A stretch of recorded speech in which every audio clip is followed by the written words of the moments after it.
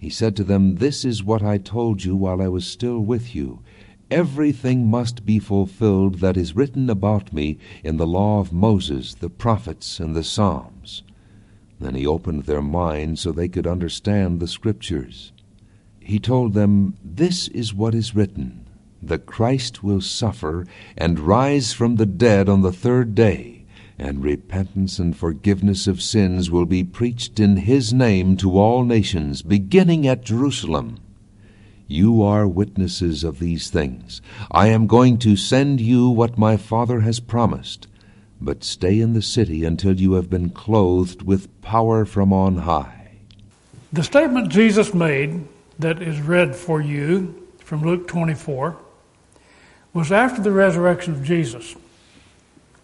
And the statement he made is that it was necessary that the Scriptures be fulfilled that were written by the law and the prophets and the Psalms concerning me. Now that's the statement he made. And in making that statement, he is actually putting a spotlight upon himself where it should be.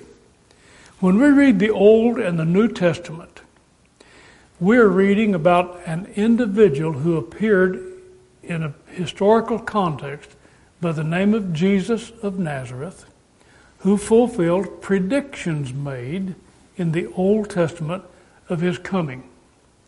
If we were to ask of any situation in the Bible, which one actually gives us the absolute, undeniable proof that Jesus is the Son of God, it would be that statement that was just read, that it was necessary that the prophecies of the law, prophets, and the Psalms were fulfilled in him. Now,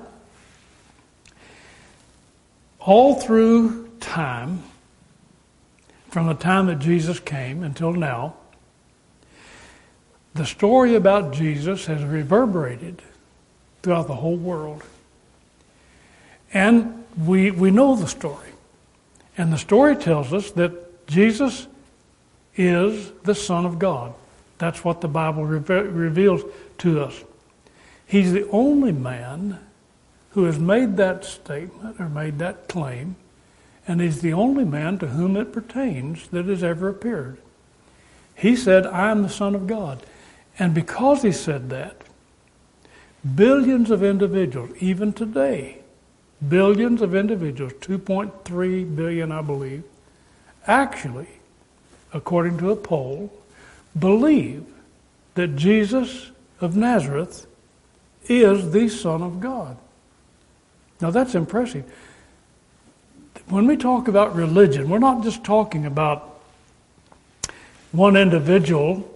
When we talk about all religions, we're talking about religions that have grown up because people have superstitions about one thing or another. We're talking about religions that surround different systems, for instance. And they may have an individual or two in that system that gives some sort of impetus to the story. The difference with Jesus is he is the story. Not just part of it. He is the story. Now, if we took what we call Christianity, and it is the largest religious organization or religious belief in the world at this point, it's larger than the Muslim religion, it's larger than the Hindu religion, so forth. If we were to take all the different facets of what we call Christianity, 2.3 billion, I believe, in the world at the present time, we would know that there were a lot of different facets involved in this that talk about different things and have different premises to them. But the one thing they all have in common, even though they have different organizations, different names, and so forth, called Christianity, the one thing they have in common is that they all believe that Jesus is the Son of God. They all believe that.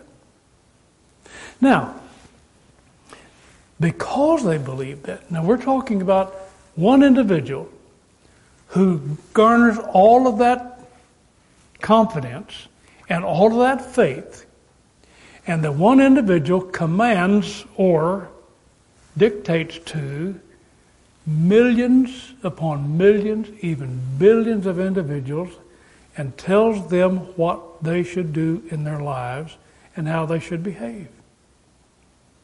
Now, how did he get to this point? That's what we need to look at.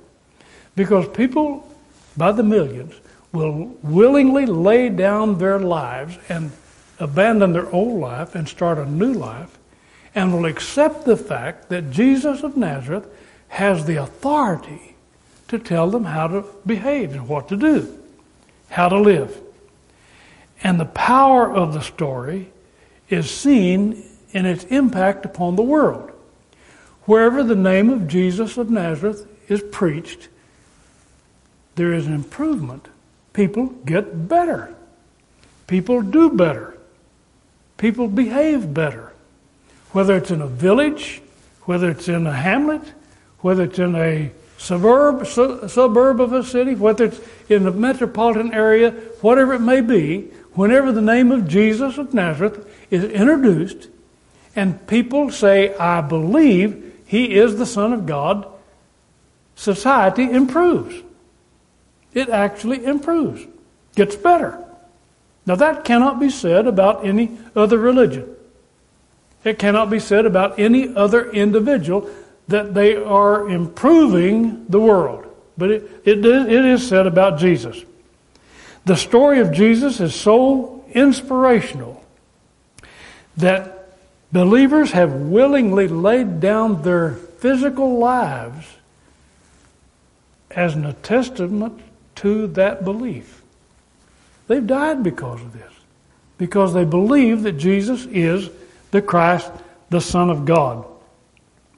And there's no other story on earth that can even mildly, in the least, compare with the story we read about Jesus on the pages of the Bible. Now I say the Bible because I'm saying there are 39 books in the Old Testament, and in the context of the Old Testament, there's one central figure that is there that looms over all the rest that is coming. And in the New Testament, there's one central figure that he has come, and that's Jesus. Now, the foundation upon which Jesus has made his life, and the foundation upon which we build our lives in relationship to Jesus is the fact that he came in fulfillment of Old Testament predictions. They prophesied. Now, if we were to name any one item in the Bible that actually beyond a shadow of a doubt proves that Jesus is the Son of God, it is this item. Not the miracles, not the resurrection, but this item. Predictions in the Old Testament that were fulfilled in the life of Jesus Christ. And of course the resurrection falls within that purview too. But the point is, if I were to be asked the question, how can you know that Jesus of Nazareth is the Son of God? The only way I have to demonstrate that, not by the miracles, because I haven't seen one. Not by the resurrection, even though I know that the resurrection has changed the world, his resurrection, and has demonstrated that he is the Son of God. But it is by the predictions or the prophecies that are contained in those 39 books of the Old Testament. When he came in fulfillment of those, he demonstrated to the world at one time and forever that he is alone the Son of God. And I can go back to those predictions and say, look, this talks about Jesus, and he is the only man in history who has ever fulfilled predictions like that. The only one. And therefore, I have solid ground upon which to rest my feet on faith in Jesus Christ, that he is the Son of God. That's where my feet rest. Now, it is historically accurate to say that Jesus did what no other human being has ever done or ever will do. He fulfilled historical predictions. Now, I know there are a lot of people that believe that predictions can be made and have been made about the future, but none have ever been demonstrated or provable. None. But this is the only one. When Jesus came, he fulfilled predictions made hundreds of years before he arrived of who he was and what he was going to do. Now, let's take a look, first of all, at the books that have what we call prophecy. And the word prophecy actually means to speak in front of. So we're not just talking about speaking on the behalf of God. We're talking about predictions about something that was coming historically that could not have been known by any human method, could not have been known prior to the time that it happened. So, for instance, if someone were to tell you that an individual is going to be born in a certain year at a certain time, and it happened, and they told you that hundreds of years before it happened, then you would have a solid ground to place some confidence in the individual who made that prediction. That's what happened with Jesus. Predictions were made, so we can call them prophecy, but we want to make sure that we understand that it's talking about predicting the future, talking about the future. And the ground of that prophetic fulfillment by Jesus stands beneath our feet, and it's solid. First, let's just say this, that the Old Testament, the 39 books of the Old Testament that Jesus referred to when he said, it is important that all be fulfilled that was written in the law, the prophets, and the Psalms. Those three collections of books. Those three collections of books are several hundred years old by the time Jesus came to this earth. Now we know that because Ptolemy II of Philadelphus, that's his name, Ptolemy II Philadelphus, he was a ruler in the Macedonian Empire, which was Egypt, northern Egypt. And his father was a general under Alexander the Great's father, which is Philip of Macedon.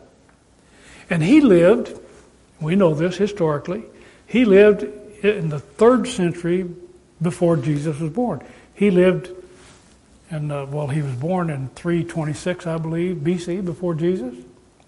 And then he died 216 or 217, something like that. I can't recall the dates exactly. But during his time, he gathered 72 of the Jewish scribes or rabbis that were well-versed in the Old Testament Hebrew Scriptures, and he had them translate the Hebrew Scriptures, the 39 books we have in our Bible, Old Testament, had them translate them into the Greek language. So we know those 39 books existed before, in a Hebrew form, before the 3rd century BC. 200 years before Jesus appeared, these books were translated into the Greek, and we have copies of them that were discovered in the Dead Sea Scrolls. Entire copies of the entire Old Testament in the Greek. They were translated by these 72 Jewish scholars. So we know at least that the statements made about Jesus that he said he fulfilled were at least 200 years old or older. Basically, in all likelihood, there's something like 1,200 years old when the books are first written in the Old Testament. But we know this, that at least they were 200 years old. If a prediction is made 50 years ago or 100 years ago, it would overwhelm us if it came to pass. Here were these books talking about Jesus, talking about him coming, that were at least 200 to 300 years old, that we can prove historically. We can demonstrate that.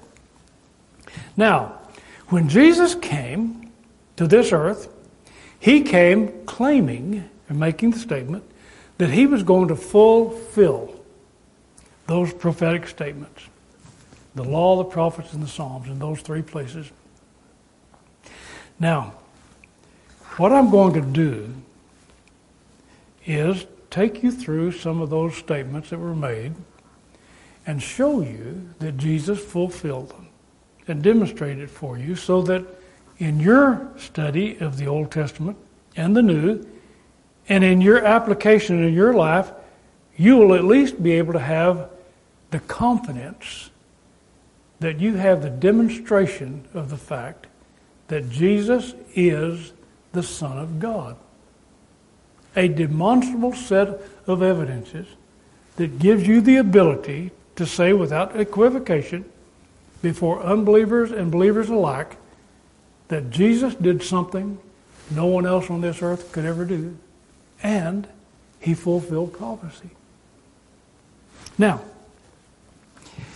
the first explanation that has been offered by unbelievers that he fulfilled these prophecies was that there was a planned conspiracy among his followers to manipulate the facts and the statements so that it would immaculately apply to various aspects of the life of Jesus. So that what they're saying is, there was a company of people who got together and said, okay, let's manufacture the application that this Jesus of Nazareth is the Son of God.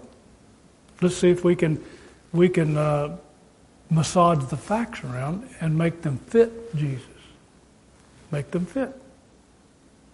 That's one definition. And when you think about that, you have to think in these terms.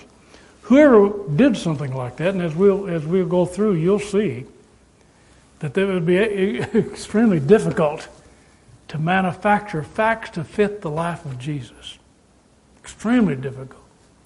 But in order to do it, someone would have to be totally familiar with the Old Testament Scriptures. And I want to tell you something, that's not easy. That's not easy to do. To be totally familiar. And they had to be totally familiar with the Old Testament Scriptures when there was no such thing as chapters and verses. Nothing like chapters and verses in the Old Testament until about the 15th or 16th century of our day. They didn't have chapters and verses. They just had long scrolls with all this writing, and they didn't even have letters, consonants. They had the consonants, but they didn't have any vowels. So they had to make their vowel points, and they didn't have any divisions among the letters. So when you read the Hebrew, you were reading from right to left, and you're reading without any space between the words. And they went back and forth, called boustrophodon, which was like ox plows. So they had all these scriptures, and yet you would say, well, okay, what they did was they went back through and found in all these passages specific points that they could apply to one individual who appeared in the context of history that would fit all the parameters necessary to apply to Jesus as the Son of God. Now that's one premise. And the question in my mind would be, who would that be? Who could have made such a story? Who could have so designed it that they could capture the life of Jesus of Nazareth? He was an individual, and he did appear. Matter of fact, other historical documents verify that Jesus of Nazareth was in fact a person who appeared in the context of history. But who could have manipulated the Old Testament passages to fit the life of this young man from Galilee? That's the question. Who could have done that? I know right away it would have to be a genius. Not just one genius, it'd have to be a lot of geniuses. They would have to be able to get together and have absorbed themselves, totally immersed themselves in the Old Testament Scriptures, and then found somebody in their society who would fit the parameters of the passages, the predictions. That's what they'd have to do. Now you think about that. You think about trying to fit one person in a certain context of history to fit all the prophecies in the Old Testament. Now I want to say something to you very quickly. That is that there's over 200 passages in the New Testament that specifically talk about the Christ, the coming Christ, that Jesus purportedly fulfilled. Over 200 of them. Now, I'm not going to tell you odds. I'm not going to go into odds with you and tell you what the odds would be of finding this or finding that or fitting this or fitting that into his life, because that kind of gets us far afield of what we're talking about. But there have been those who've run the odds on this thing, and they've made some preposterous statements about how wild the odds would be. But I think just for the common individual like myself and yourself, that we are more comfortable with just looking at the facts and saying, okay, does it seem rational and reasonable that this could have happened without some kind of manipulation? Well, then we have to think, if it was manipulated, who did it? It would have to be someone who's smart enough to do it, and it would have to be someone who's Jewish to do it, because they would be absorbed in the Old Testament scriptures. It would have to be someone who knew the lay of the land, someone who was completely absorbed with the society, who could actually step up and with a cadre of individuals put the program together. If you're thinking of 12 apostles, you're thinking of the wrong group of people, because they were fishermen and tax collectors and just common, ordinary folks. Well, would it have been one of the ruling elite of the Jewish society? It almost would have to have been. And when we reach that conclusion, then we've got other problems. And the other problem is the ruling elite of Judaism in the times of Jesus was condemned by Jesus because they were not ruling correctly.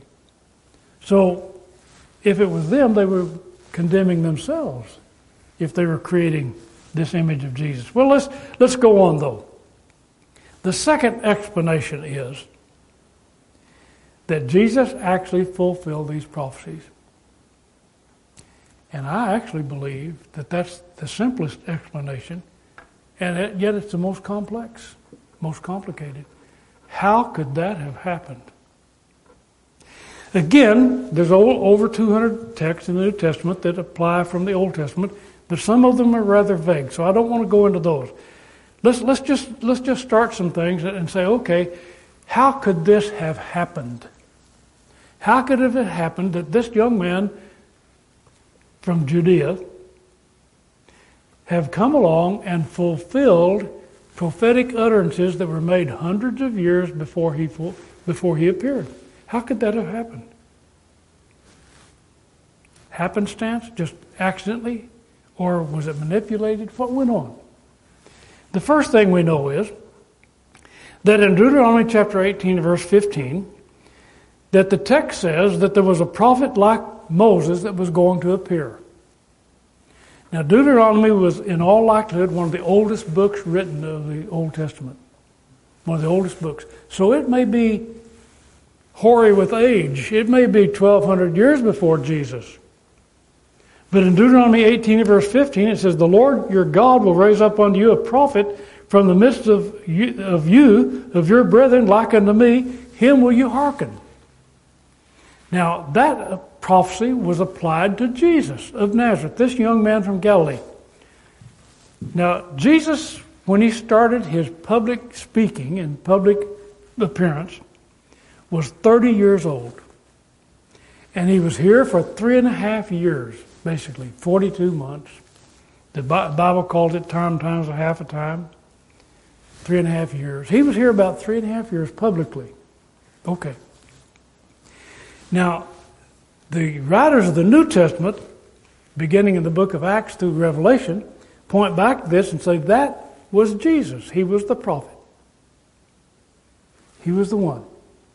So they're saying at this point that Jesus, the Son of God, Jesus of Nazareth, who claims to be the Son of God, is the one spoken of in Deuteronomy 18 at verse 15.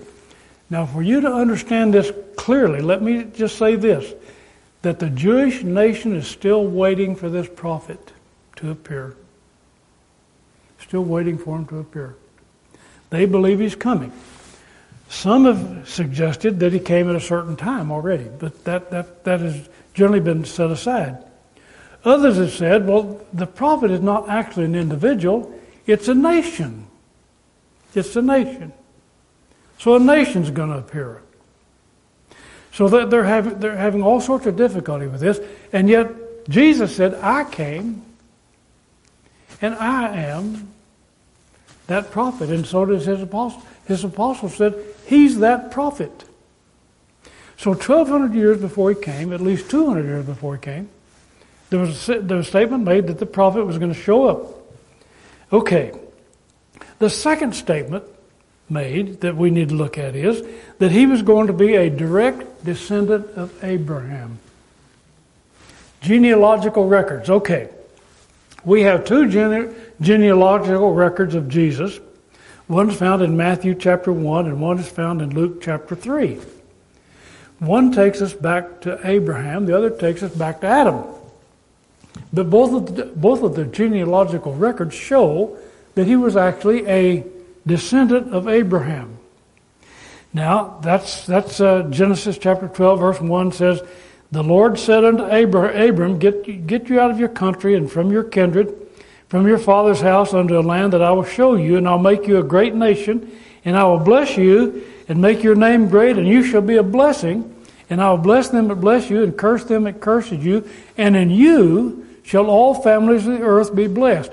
And that's applied specifically to Jesus in his time. And they asked him several times whether or not where he was from and who his father was, because they said they were of Abraham. And Jesus said, before Abraham, I was already here before he came along. But he came in the descendancy of Abraham. Galatians 3 at verse 8 is the application made by the New Testament writers. So, two things. A prophet was coming. Secondly, that he would be of the descendancy of Abraham. And the third was that he was going to be in the lineage of King David. Psalms 132 at verse 11 says, the Lord has sworn in truth unto David, he will not turn from it. Of the fruit of your body will I set upon your throne. Excuse me. Now that statement is made time and again in the New Testament. And in Acts chapter 2 at verse 30, the Apostle Peter makes this application to Jesus. He is the seed of David. He is the Prince of Israel. He is the one that was coming to be the King of all nations. So we have three statements made concerning this individual that have to be somehow applied to someone at that time, or at our time even, if we're going to try to make the prophecy fit anybody else. First of all, he was going to be a prophet. Secondly, he was coming of the lineage of Abraham. And then he was coming of the lineage of David, the king. And all of that is demonstrated in Matthew 1 and in Luke chapter 3. So, now, how could the people in his day somehow pick out an individual that could fill those particular prophecies? So if someone's trying to find someone to manufacture this prophecy about, the prediction about, they would have to find someone who fit the lineage that's stated in the Old Testament. Okay, that's one situation. Now then, let's go further. They would have to find that individual in a certain parameter of time. It had to happen within a narrow window of time. In Daniel chapter 2, verse 44 and 45, Daniel said, in the days of these kings shall the God of heaven set up a kingdom which shall never be destroyed. Now, we could read the whole text, but the whole text is talking about the fact that God is going to set that kingdom at a certain time, and he's going to make sure that it is manned by one he's going to appoint. That would be the Christ, the descendant of David.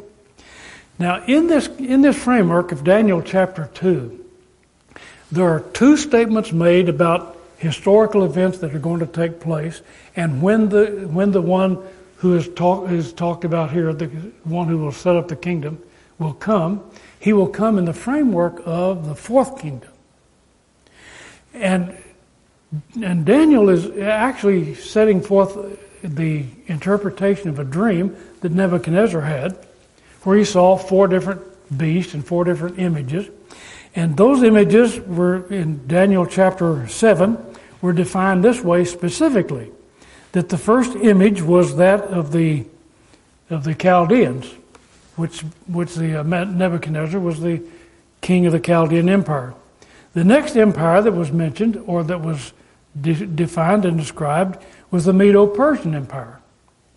And after that was the Grecian Empire, and then the last was the Roman Empire. And every scholar who's ever looked at these texts will tell you that these were the 4, and actually they're named in Daniel chapter 7. These are the 4 empires, and it was in the time of the fulfillment of the 4th empire, which was the Roman Empire, that God would set up the kingdom and he would set up his king. One like unto the Son of Man was going to come, according to Daniel chapter 7. So, the last days are mentioned in Joel chapter 2, verse 28 through 32. It shall come to pass in the last days that this was going to happen. And as a matter of fact, Galatians chapter 4, verse 4 talks about the fullness of time. So what we're saying is that there was a specific window of time when this was going to take place. That someone was going to come, the prophet, he was going to come. He was of the lineage of Abraham, the lineage of David, and he was going to come during the time of the Roman Empire, and he would set up a kingdom which will never be destroyed. So now, if there's somebody trying to put this all together and say, look, and basically what I'm saying is that no one can deny successfully that these prophecies are there. What people can deny is that Jesus fulfilled them. That's the denial. Not that they were there, because they've always been there. But whether or not Jesus of Nazareth actually came and personally fulfilled these prophecies. So, Peter said that this is he that was spoken of. And these are the days that were spoken of, the last days. He made that statement for Jesus in the book of Acts chapter 2 and at verse 17. So we've got it to this point, and that is that we have the proper time frame. Now, he was said to have been born in a certain city. So we're getting narrower and narrower in terms of making sure that we can fulfill the prophecies of the Old Testament. A prophet is coming. A king is coming. He's coming during the days of the Roman Empire, and he's coming from a specific town. So now, if somebody's manipulating these events, they're going to have to find someone that was born in the city of Jerusalem that would fit all the other characteristics, you see. Okay. In Micah chapter 5, verse 2, it says, Thou Bethlehem Ephratah, though thou be little among the nations, thousands of Judah, yet out of thee shall come he forth unto me that shall be ruler in Israel, whose goings forth have been from of old, from everlasting. Out of Bethlehem. Now, when Jesus was born in the city of Bethlehem, it was not by design of his parents. His parents, Joseph and Mary, were not from Bethlehem, but they had gone to Bethlehem in order to enroll in the taxation period of the Roman government. And when they were there is when Jesus was born. Then wise men from the east came and said, and asked Herod and the different rulers in Israel, they said, where is he that is Christ? Where is he supposed to be born? And so Herod got everybody together and said, let's find out where he's supposed to be born. Where is this prophet going to be born? And they all came to the conclusion that it was going to be at Bethlehem. So now we have to take this prophet that is mentioned in the Old Testament and specifically get him somehow into the city of Bethlehem and have him come into this world there. Matthew 2, verse 3 through 6, of course, gives this indication of what took place in that conversation between the Magi and the rulers in Israel when they came to the conclusion that the one who was going to rule in Israel would come from Bethlehem. So now we're starting to accumulate some facts And we're starting to narrow this prediction down and saying things like, well, we know who he has to be, what his family has to be. We know when he has to arrive. And now then we know where he has to be. And in addition to this, we find out later that he had to leave there, go into Egypt and come back. Now that's getting complicated, isn't it? Hosea chapter 11 at verse 1 says, when Israel was a child, then I loved him and called my son out of Egypt. And Matthew chapter 2 at verse 15 says, that's a direct fulfillment of that prophecy. So not only is he born in Bethlehem, but he has to leave Bethlehem and go to Egypt and then come back out of Egypt. Now that would get a little complicated, wouldn't it? For someone that's trying to put the story together and try to focus it on one individual and manipulate the events, it becomes, it's almost at this point, it's already overwhelmingly impossible to do, basically, in my mind. Now let's add to that something else. The Old Testament says that there was going to be a prophet that would precede him that would be like Elijah, the Old Testament prophet. Remember Elijah? He's the guy that wore the leather coat. He was kind of a rough fellow. Well, in Isaiah chapter 40, verse 3 through 5, it says, the voice of him that cries in the wilderness, prepare ye the way of the Lord, make straight in the desert a highway for our God. Every valley shall be exalted, and every mountain and hill shall be made low, and the crooked shall be made straight, and the rough places plain, and the glory of the Lord shall be revealed, and all flesh shall see it together, for the mouth of the Lord has spoken it. We know who that was. That was John the Baptist, Matthew chapter 3, verse 1 through 3. That was John the Baptist. Now, how on earth, and we know that he came, and historically we have evidence that John the Baptist came. Other people wrote about him at the end of the first century. John the Baptist appeared. We know that he appeared. How could we manipulate things so that if we're going to make this story up, if it's a made-up story, it's a made-up tale, how do we make it up that this man called John the Baptist, who came in the spirit and the power of Elijah, how could we get him in the picture as well? Well, of course, we're having difficulty at this point making the story work. Now, let's go a little further. And I'm resisting the impulse to go back to the Old Testament and pick out all the different prophecies that may or may not have had a literal, exact fulfillment in Jesus. Because sometimes when we do that, we stretch the credibility of the story. And we actually strain the imagination of a person who's listening. So, let's just stick with those solid statements made by the prophets in the Old Testament that we know were fulfilled specifically by Jesus in a certain way. If we're going to have a prophet that appears in the last days during the time of the Roman government, who's going to establish the kingdom of God, according to Daniel, then what sort of temperament should this man have? If you are a Jewish coterie of individuals who are manufacturing a story to show that this is the King David, the King of Israel, the descendant of Abraham and David, then we want to have a certain type of an individual who would come and fulfill those predictions. What type would it be? Obviously, it's going to be someone who's going to demand the attention of the world. He's going to have a commanding presence. He's going to have a personality that will draw people to him because of who he is. He's going to be authoritative. He's going to be a magnificent creature, as it were. He's going to be someone who will actually draw the masses behind him. And yet, Isaiah 42, verse 1 through 4, describes him this way. Behold my servant whom I uphold, my elect in whom my soul delights. I have put my spirit upon him. He shall bring forth judgment to the Gentiles. He's going to rule. but he shall not cry. He won't make loud noises. He won't be making big speeches, apparently. He won't cry. He won't lift up nor cause his voice to be heard in the street. A bruised reed shall he not break, and the smoking flax shall he not quench.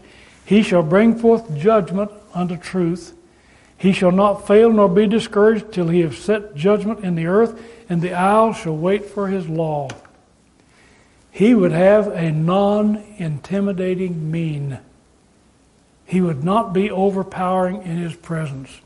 Now that's exactly the opposite of what anybody, and I challenge anyone to deny this. The mien or the temperament of Jesus was actually the exact opposite of what people would have expected or anticipated in the ruler of the world. And yet Matthew chapter 12, verse 18 through 20 applies this text specifically to Jesus. He's not going to break a bruised reed or put out smoking flax. He would be a humble and a lowly servant king. Zechariah 9 at verse 9. Rejoice greatly, O daughter of Zion. Show, O daughter of Jerusalem, how your king comes unto you. He is just and having salvation, lowly, and riding upon an ass, and upon a colt, the foal of an ass. That's exactly how Jesus came into Jerusalem. Who would have come up with that concept? That the king of all the world, the creator of the universe, the prophet of old, would come into the city of God, Jerusalem, in that lowly manner. Somebody had to have an imagination. They would not have concocted that on their own. The Old Testament sets forth that prediction, and Jesus fulfilled it. Now, the kicker here is this, that when he came, he was going to be rejected by his own people. Now, somebody's going to make a story about a ruler coming to Israel that's going to conquer the world.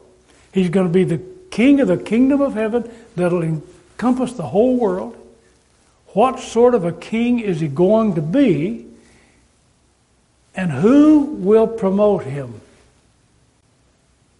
Well, obviously, if these people are making the story up, they're going to make up a story to their advantage. Aren't they?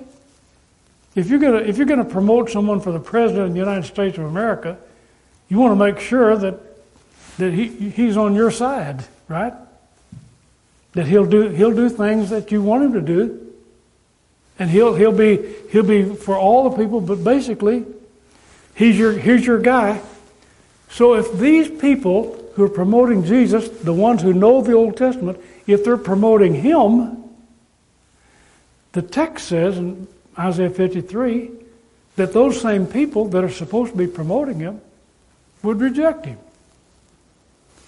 Now, how can that be? That he would be rejected, the king coming, fulfilling prophecy, and yet the people that should have been promoting him were going to reject him. Now that's a prophecy, that's a prediction. Isn't that something? Isaiah chapter 53, verse 3 through 4 says, He is despised and rejected of men, a man of sorrows, acquainted with grief, and we hid, as it were, our faces from him. His own people. He was despised, and we esteemed him not. He has borne our griefs, he has carried our sorrows, yet we did esteem him stricken, smitten of God, and afflicted. John 19 and verse 14 is the fulfillment of that. They said, when Pilate said, what do you want to do with Jesus? And they said, get rid of him, crucify him. And Pilate washed his hands. Remember, he said, I'm not going to have anything to do with this just man. My wife had a dream about him last night. I can't find anything wrong in him. And they said, his blood be upon our heads and the heads of our children. The very people, Old Testament predictions and so forth, the very people that should have been promoting the prophet like Moses, the Son of God, rejected him. These are predictions that no one could have thought of earlier and anticipated. He would be betrayed to death by his own friend. Now we're getting specific. Again, we're getting specific. He would be betrayed by someone that was close to him. Psalms 41 verse 9 says, Yea, my own familiar friend, in whom I trusted, which did eat of my bread, has lifted up his heel against me. You know who that was? Judas Iscariot. Now, how would anybody ever figure something like that out from the Old Testament Scriptures? That the prophet of God was going to come and his own people were going to kick him out, reject him, and his own familiar friend was going to lift up his heel against him and betray him. Now, that's something that it stretches the imagination too far and the intelligence too far to think that this could have been something that was manipulated, particularly by people who were promoting him. And then in Zechariah 11 verse 12 he says, I said unto them, if you think good, give me my price, and if not, forbear. So they weighed my price, 30 pieces of silver. And the Lord said unto me, cast it unto the potter, a goodly price that I was priced out of them. And I took the 30 pieces of silver and cast them to the potter in the house of the Lord. Matthew 26, verse 9 and 10. That's what Jesus was betrayed for, 30 pieces of silver. And when they cast the 30 pieces of silver out, they took the money and bought the potter's field. Now that's from Zechariah, and yet Jesus fulfilled it. And then, in Psalms 22, verse 16 through 18, dogs have compassed me. The assembly of the wicked has enclosed me. They pierced my hands and my feet. They pierced my hands and my feet. Psalms 22. You know, that was written at least, if we go by Bible chronology, 800 years before Jesus, or 700. He says, that I may count all of my bones. They look and stare upon me. So Jesus, while he's on the cross, could have actually counted his ribs. They part my garments among them and cast lots upon my vesture. Isn't that interesting? Specific statements about the death of Jesus. Now we're getting narrower and narrower about prophecy, aren't we? Predictions. We started out saying, well, it's going to be a prophet. He's going to have a good genealogy. Then we said, we know when he's coming. He's going to come during the time of the Roman Empire. And we know, as a matter of fact, where he was going to be born, in Bethlehem. We also knew that he was going to take a trip up to Egypt and come back. And we know that he was going to be, as an individual, he was going to be preceded by Philip, like Elijah, the prophet. So you see, we're getting more and more complicated. Who, my friend, and I'm not making a detailed argument for you for it. I'm just appealing to your reasonableness. Who on earth could have developed such a story about Jesus? Who could have developed that and put it all together if he were not, in fact, a true individual fulfilling these prophets by his life, these predictions? Isaiah 53 verse 7 continues this way. He was oppressed, he was afflicted, yet he opened not his mouth. He is brought as a lamb to the slaughter, as a sheep before her shearers is dumb, so opened he not his mouth. He was taken from prison, from judgment. Who shall declare his generation? He was cut off out of the land of the living. For the transgressions of my people was he stricken. And he made his grave with the wicked. You know where Jesus died? Between two thieves. He made his grave with the wicked and with the rich in his death. You know who buried him? A rich man from Arimathea.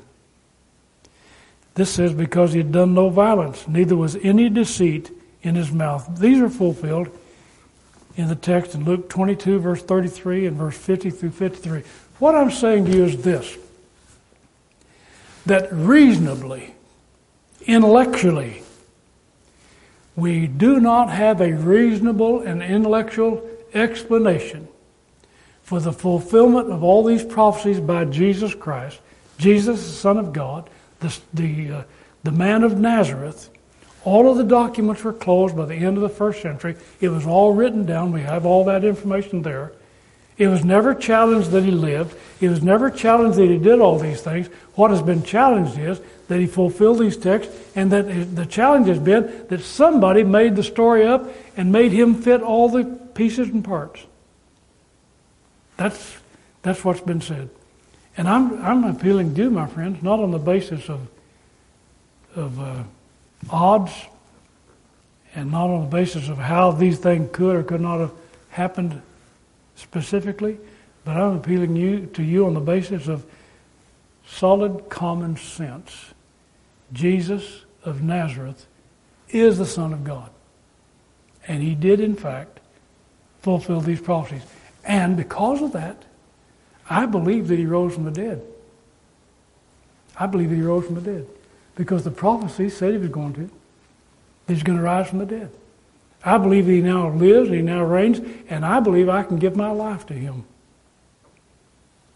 And if you believe that, if you believe the prophecies, and that Jesus Christ, Jesus of Nazareth, fulfilled those prophecies, then you believe he is the Son of God, and you will, along with billions of other people, accept that fact, recognize that he can make your life better than anybody can ever make it.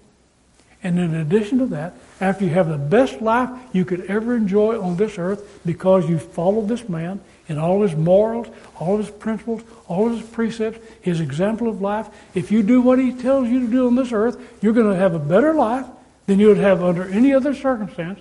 And in addition to that, it's not going to end. It's going to just get better. This is the promise that he has promised us. We're told by 1 John 2:25, even eternal life. He has promised. Can you imagine someone who can, in fact, hand me eternal life? That's Jesus, the Son of God. And the reason I believe in him is because he fulfilled these prophecies. He said he's going to, and he did. No other man has ever made that claim or could make that claim, but Jesus of Nazareth did, and I believe him. Don't you?